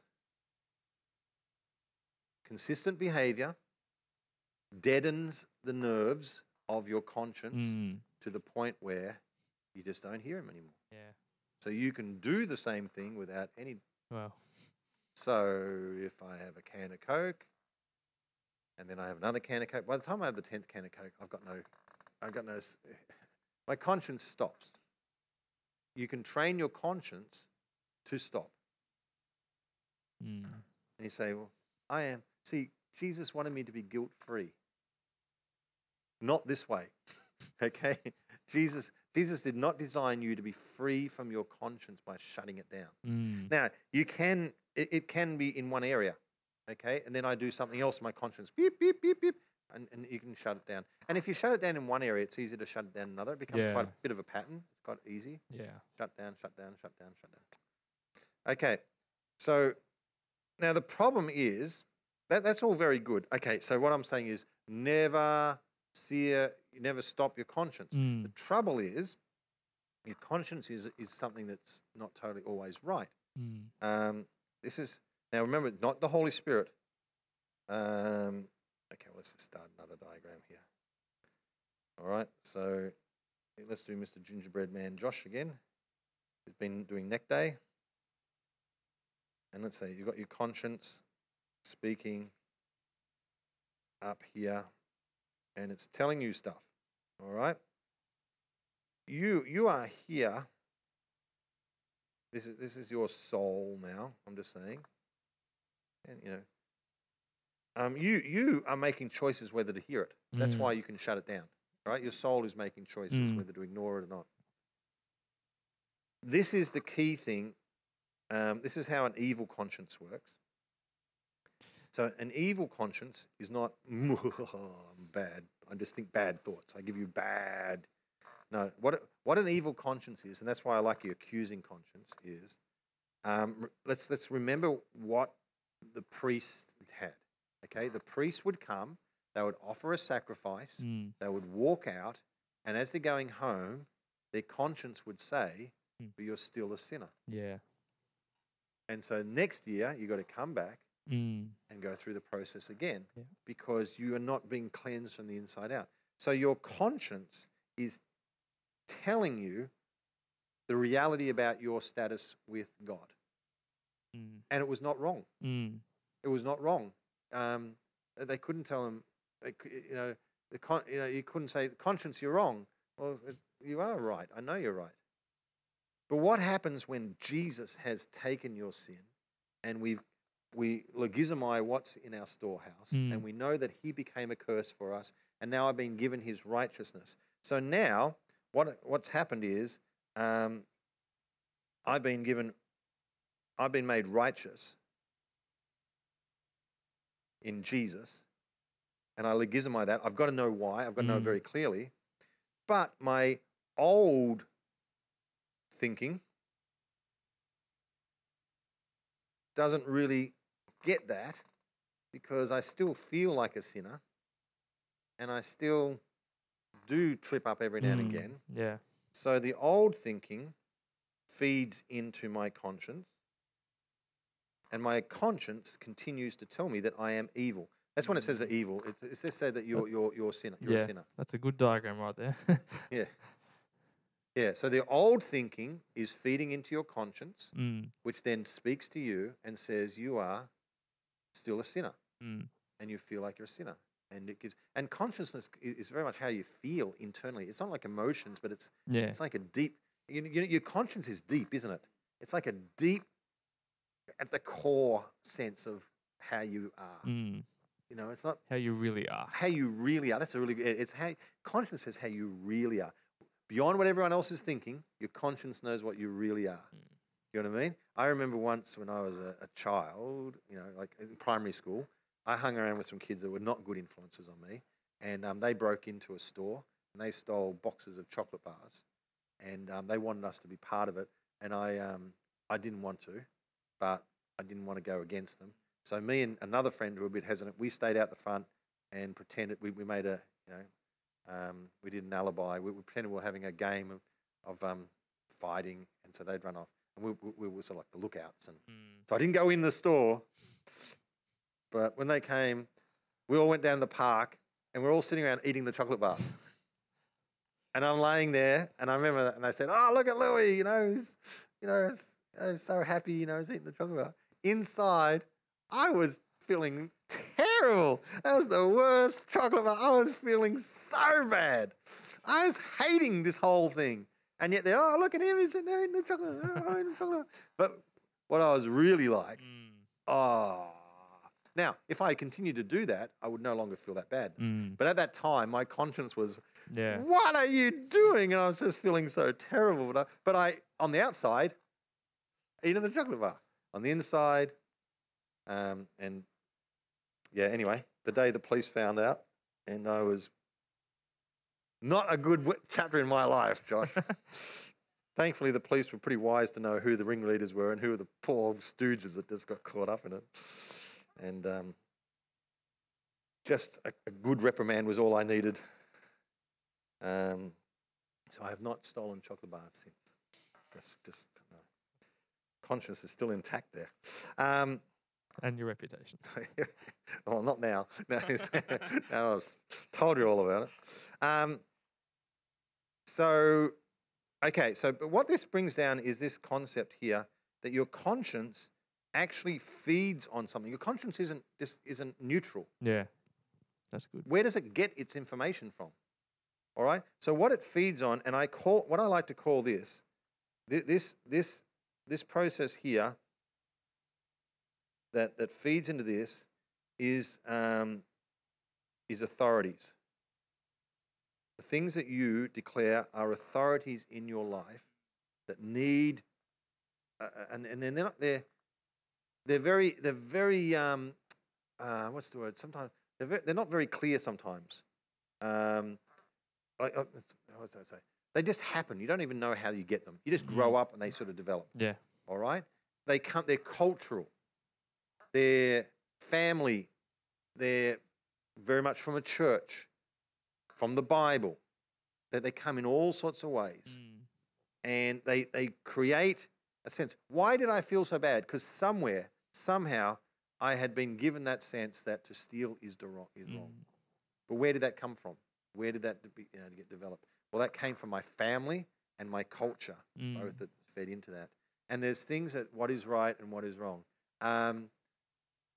Should they play football on Easter Sunday?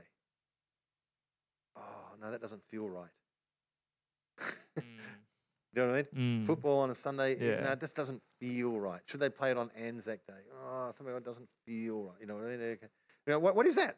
Why do I not feel? Why do I, a conscience on that?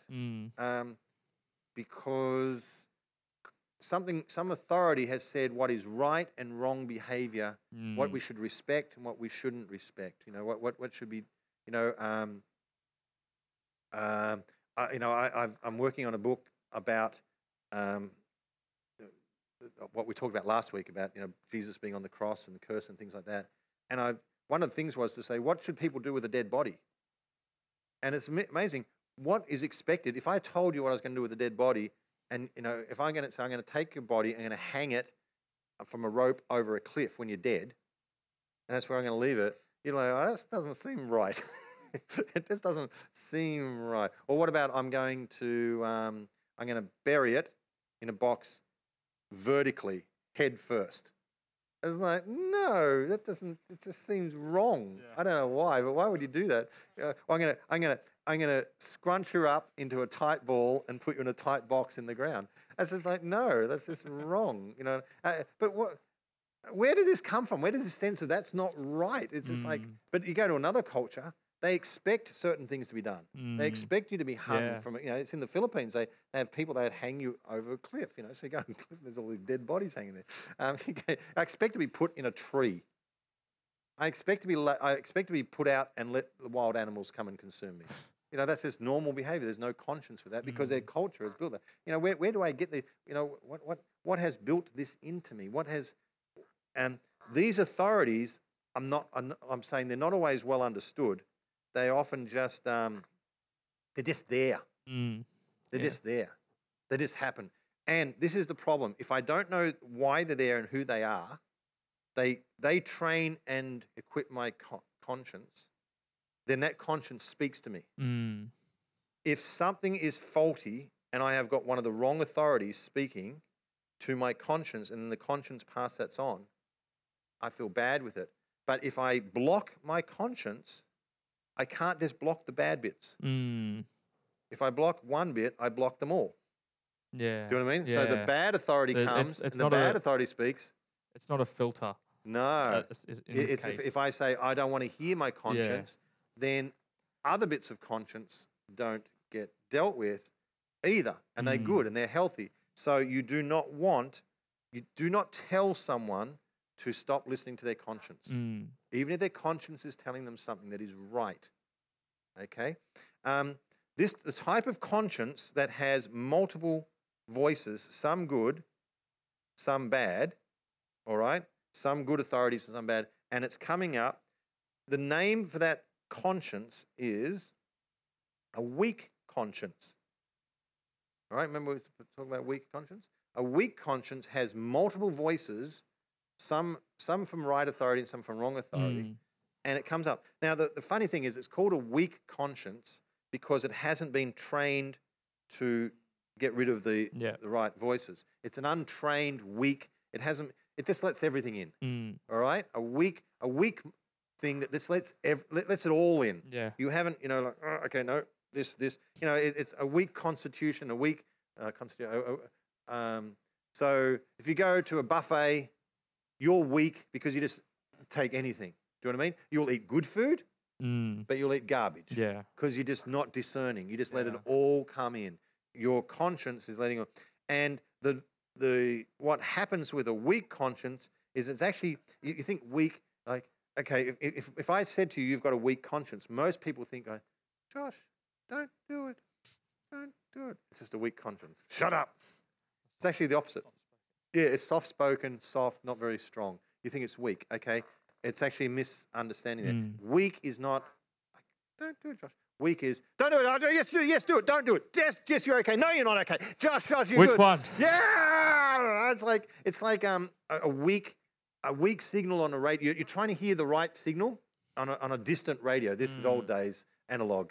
Boy, some of our examples, people might not even know what I'm talking about. You're trying to dial the old analog, and you're trying to, and they're like, and there's lots of noise, and it's a very weak signal. That just sounds exhausting. Yeah, and you're trying to get the right signal. Has anyone ever tried to listen to a radio station that was just a little bit too far away, and you're just trying to get, and then oh, I got it.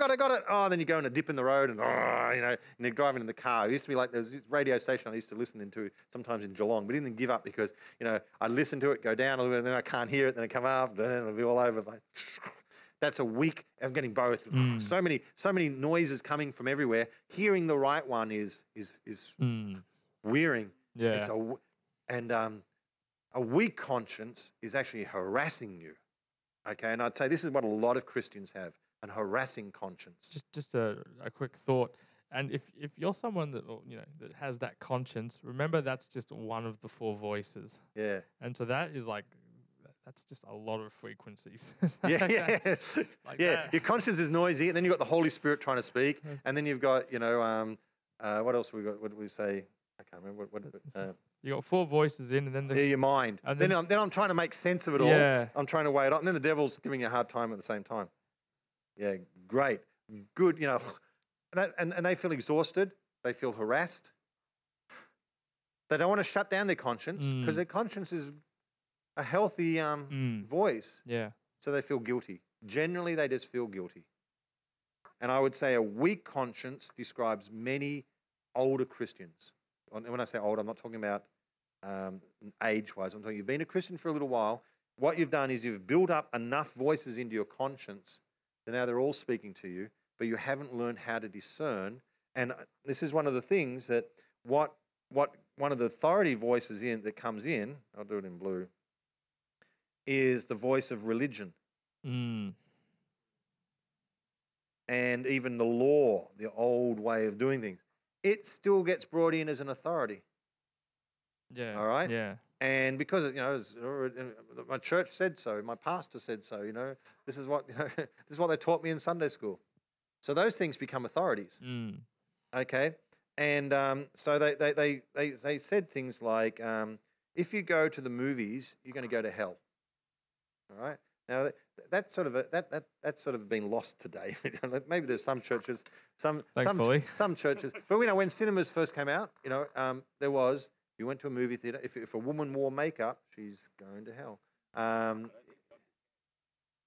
If you got an earring as a guy, girls are sort of allowed to get, but guys, if you've got a tattoo, you're going to hell. If you wore short dresses. Now, going to hell is probably an extreme, but it's saying you're on the wrong path. And you say, maybe is wearing short dresses okay? We're making fun of all the stuff the church has said. Is it okay to wear a miniskirt that you can sort of bend over? You can. I don't know. Is it okay to get a skull tattooed on your chest? Is it okay to get anything tattooed on your chest? What's the Bible? Now I can start to confuse you. Do you know what I mean? I go to the football on a Sunday. Is that okay? What about Sunday morning instead of church? Now I'm like, now you're messing with me and it's getting noisy in here. Now this is why the worst thing you can teach someone, especially this, I've seen this happen, actually seen it worked out in lives and tried to warn, but not people don't want to hear.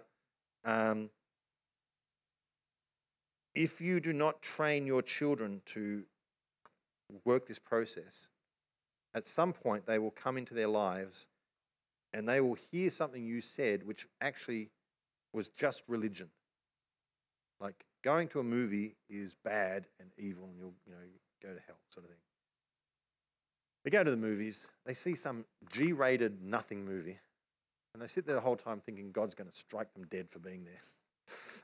And they watch the movie and they go, actually that's actually sort of like a biblical concept behind it. It's got a good moral. It's a nice movie. It made me laugh, made me happy.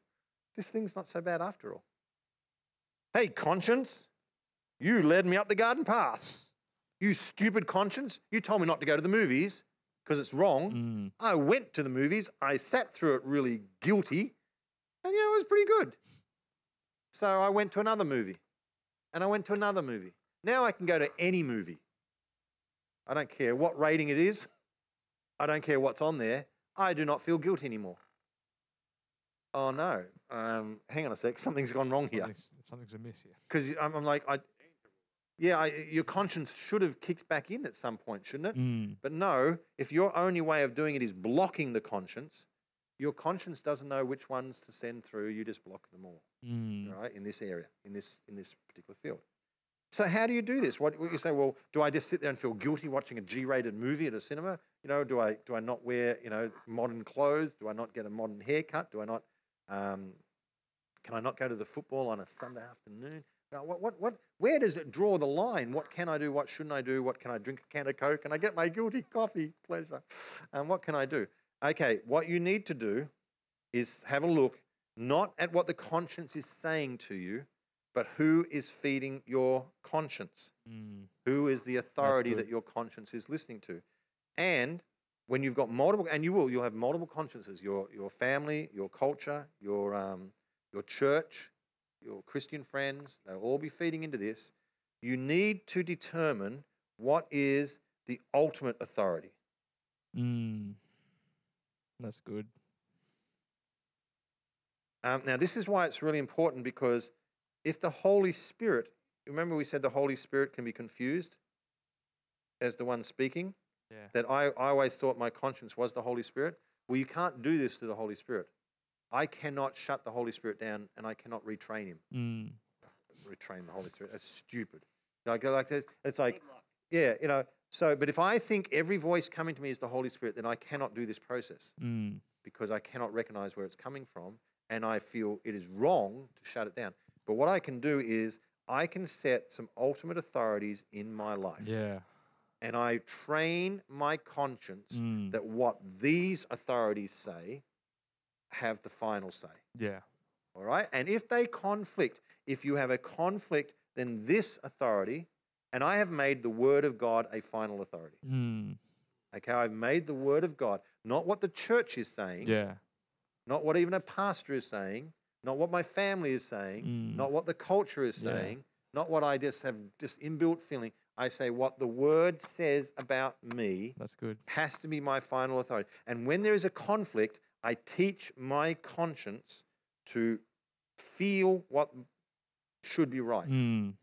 Okay? Yeah. So I'm saying, sorry, conscience, you were given some wrong training here.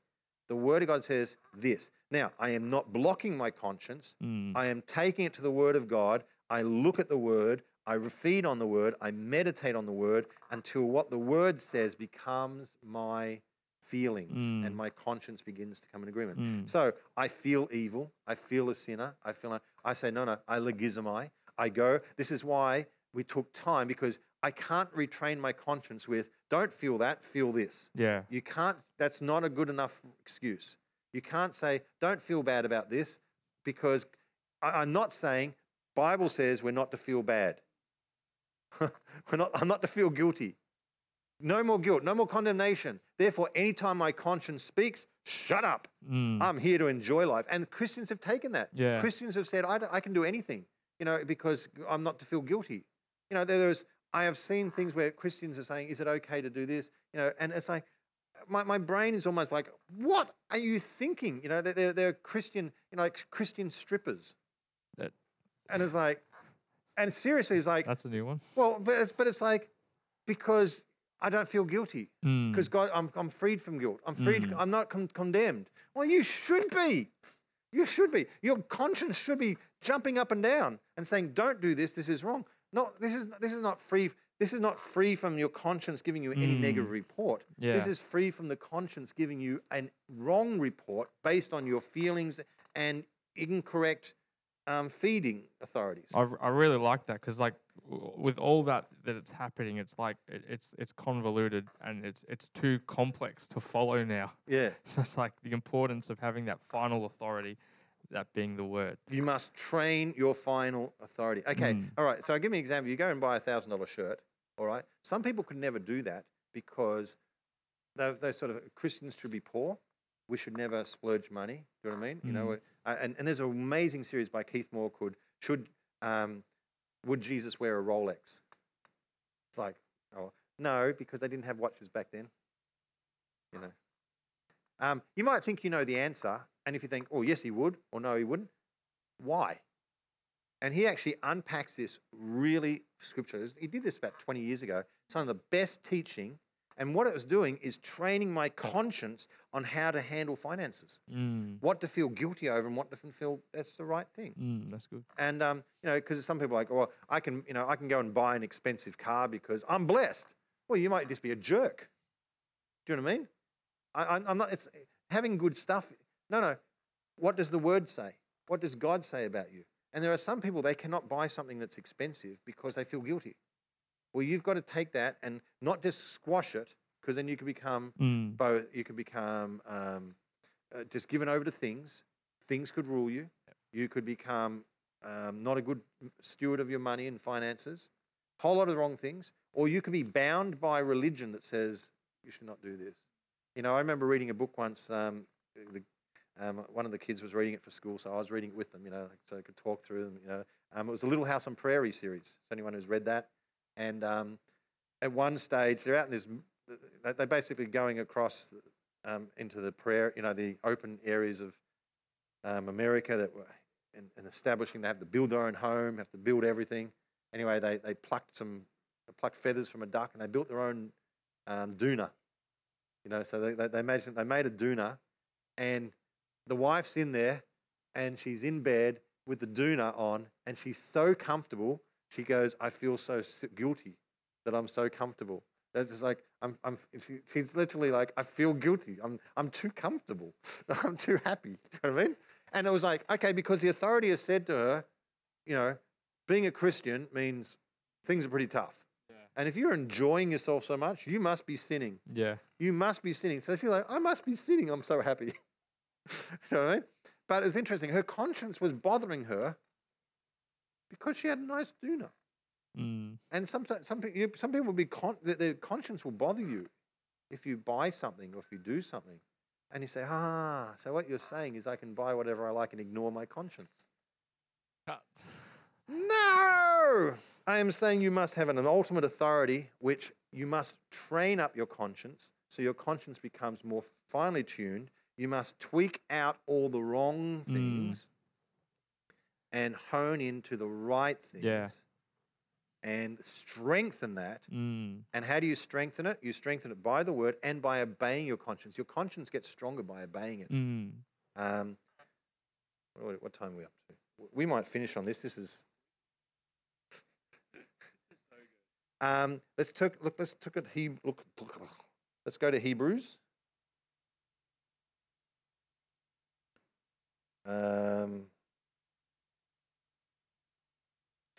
You know, the Old Testament doesn't have a word for conscience.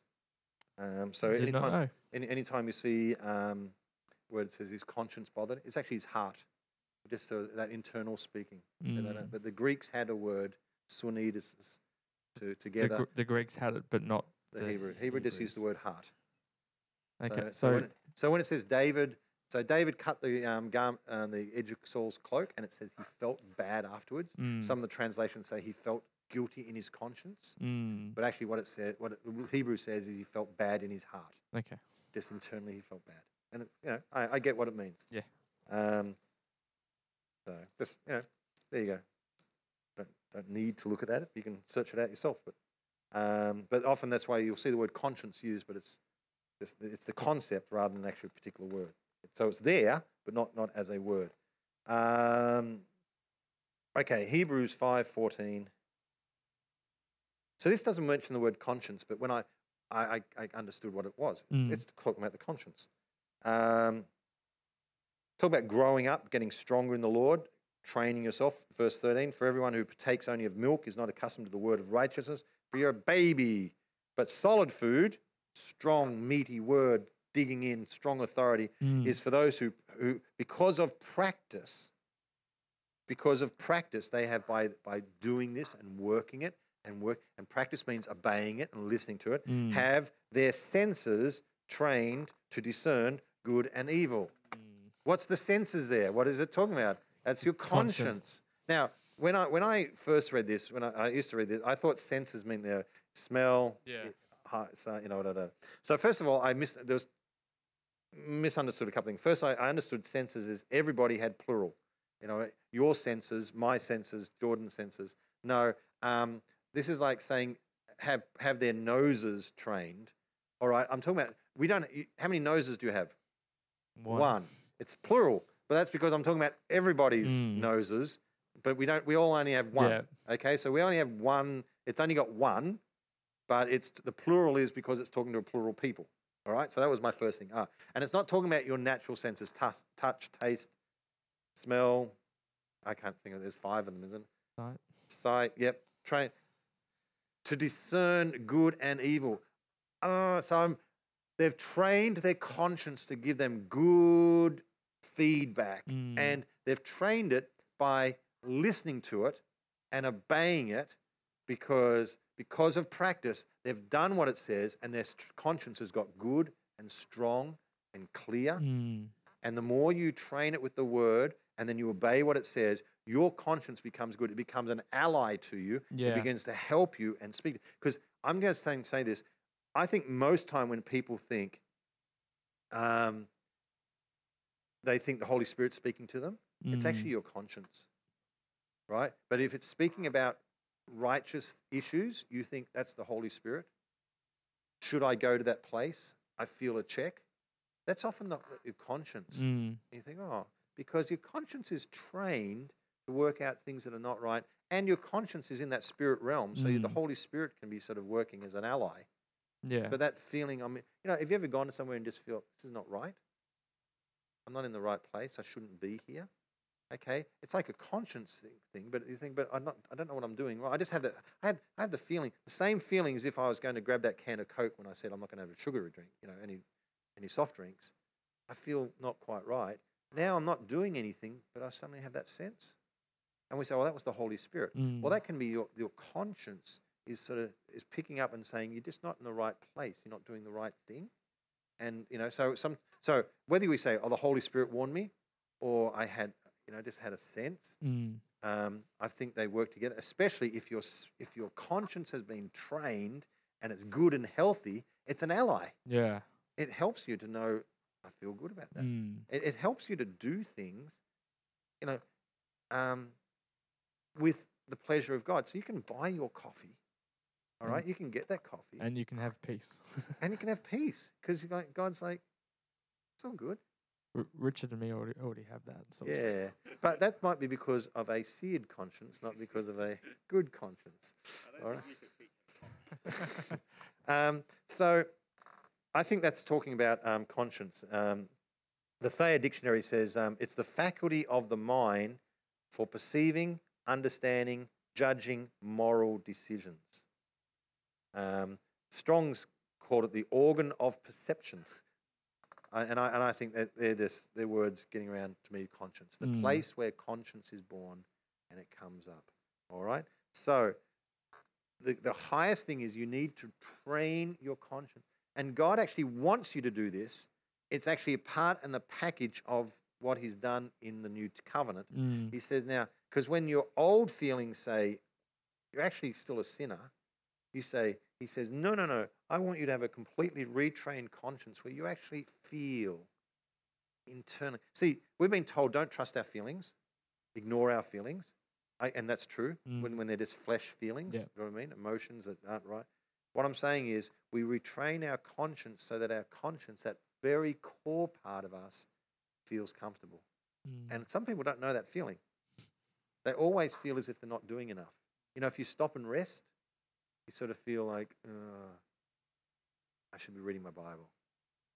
I should be witnessing. If I don't do this. And then they say, well, I'm not going to go to church because I'm just overloaded. You know what I mean? And it's the whole thing's wrong. Do you know what I mean? Just train your conscience about what is right, and so that you have a peace and you're not going to don't come to church to stop your conscience bothering you. Do you know what I mean? Come to church because you have a clear conscience and you're in a good space. Do you know what I mean? Yeah. And you know, for all the right reasons. So yeah, this is one thing that it's actually rooted deeply into the work that Jesus did on the cross. It's rooted deeply into our covenant work. And that's why Paul said you are to love out of a pure heart and a sincere faith. And he says operating with a good conscience, which means a conscience that is working in the healthy way. Yeah. It's a right way. It's doing it the right authorities. Yeah, the right authorities, and it's giving you the right signals. And that means that you've been you're doing right. Well done. You know? And you can buy something or do something, and it's like God says, well done. This is my pleasure on you. This is, sense. See, your conscience, a lot of people just associate the conscience with, it only turns up when you're doing something wrong. I feel bad. But actually, it gives an affirmation as well. And so some people, but that affirmation they've built on is if you've got the wrong authority, you have to be doing deeds like in the law in order for your conscience to be becoming settled, in which case you're building yourself up to a wrong spot, because it makes, see, when you're busy and doing the right thing, you feel good, but if you stop doing the right thing, you feel bad. So I have to start doing the right thing again in order to feel good. And then what you find is you have to do more of the right thing in order to get that feeling, because you ease back a little bit and you start to lose it. So in the end, you're sort of having to, this is hard. Yeah.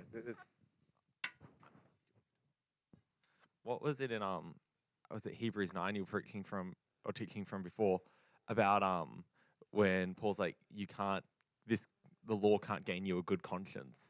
It was like when you first introduced the topic, you were talking about how it's like we would have seen it as, you would have thought it was you can't gain freedom or forgiveness. But Paul's actually, and it's sort of what you're talking about, that people who are trained from the wrong conscience, it can't maintain itself. The law can't sustain a good conscience. Exactly, 100%. That's Hebrews 9, verse 9.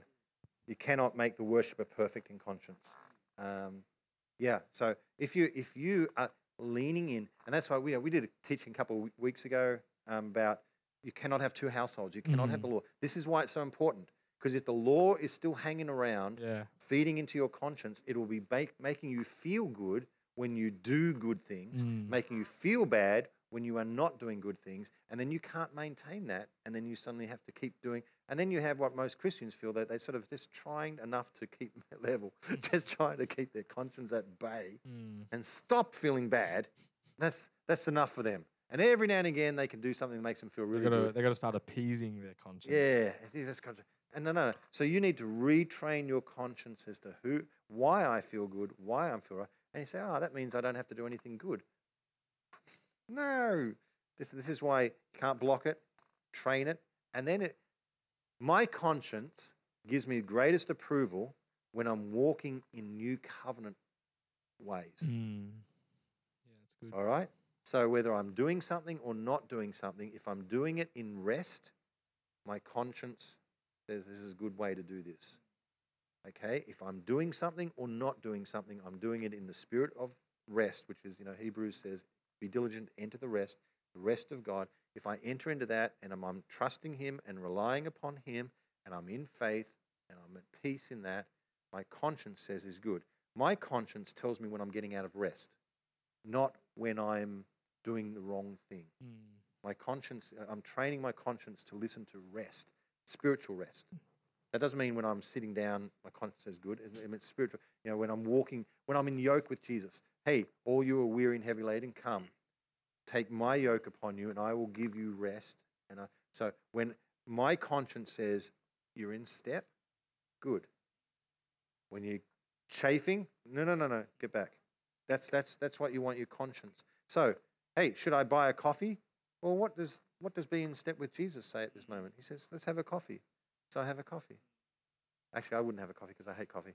But let's have a can of drink. Can I have a can of drink? Well, if I feel a freedom if I'm in rest and I feel that the Spirit says, yeah, that's good, then I'll have it conscience free because that's good. And actually, I feel God's approval. I feel His blessing because He said, yeah, let's do this. That's good. We're in rest. You know what I mean? Good. So my conscience is That's what listens. And then okay, so that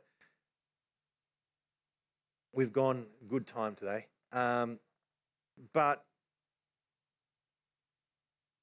Psalm 103 forgives me, and this is an essential part of that. You need to work it, strengthen it, make it good. Josh, why don't you pray for the people? Father, we just thank you for such an awesome teaching today. And I just know that we can all go away from today and take something that we got to work on and change and get it right. And we thank you, Father, that you are right there with us in that process, that you are a good Father and that you have forgiven us. So we know that we are forgiven, that we are righteous, and that these things, the covenant that you have given us, that we can do this guilt-free. It is good and it is right. We just bless the people, Father God, that it would not stay here today, but it would that would take it with us into our lives and our relationship with you and everyone, Father. In your name I pray. Amen. Amen. Bless you all.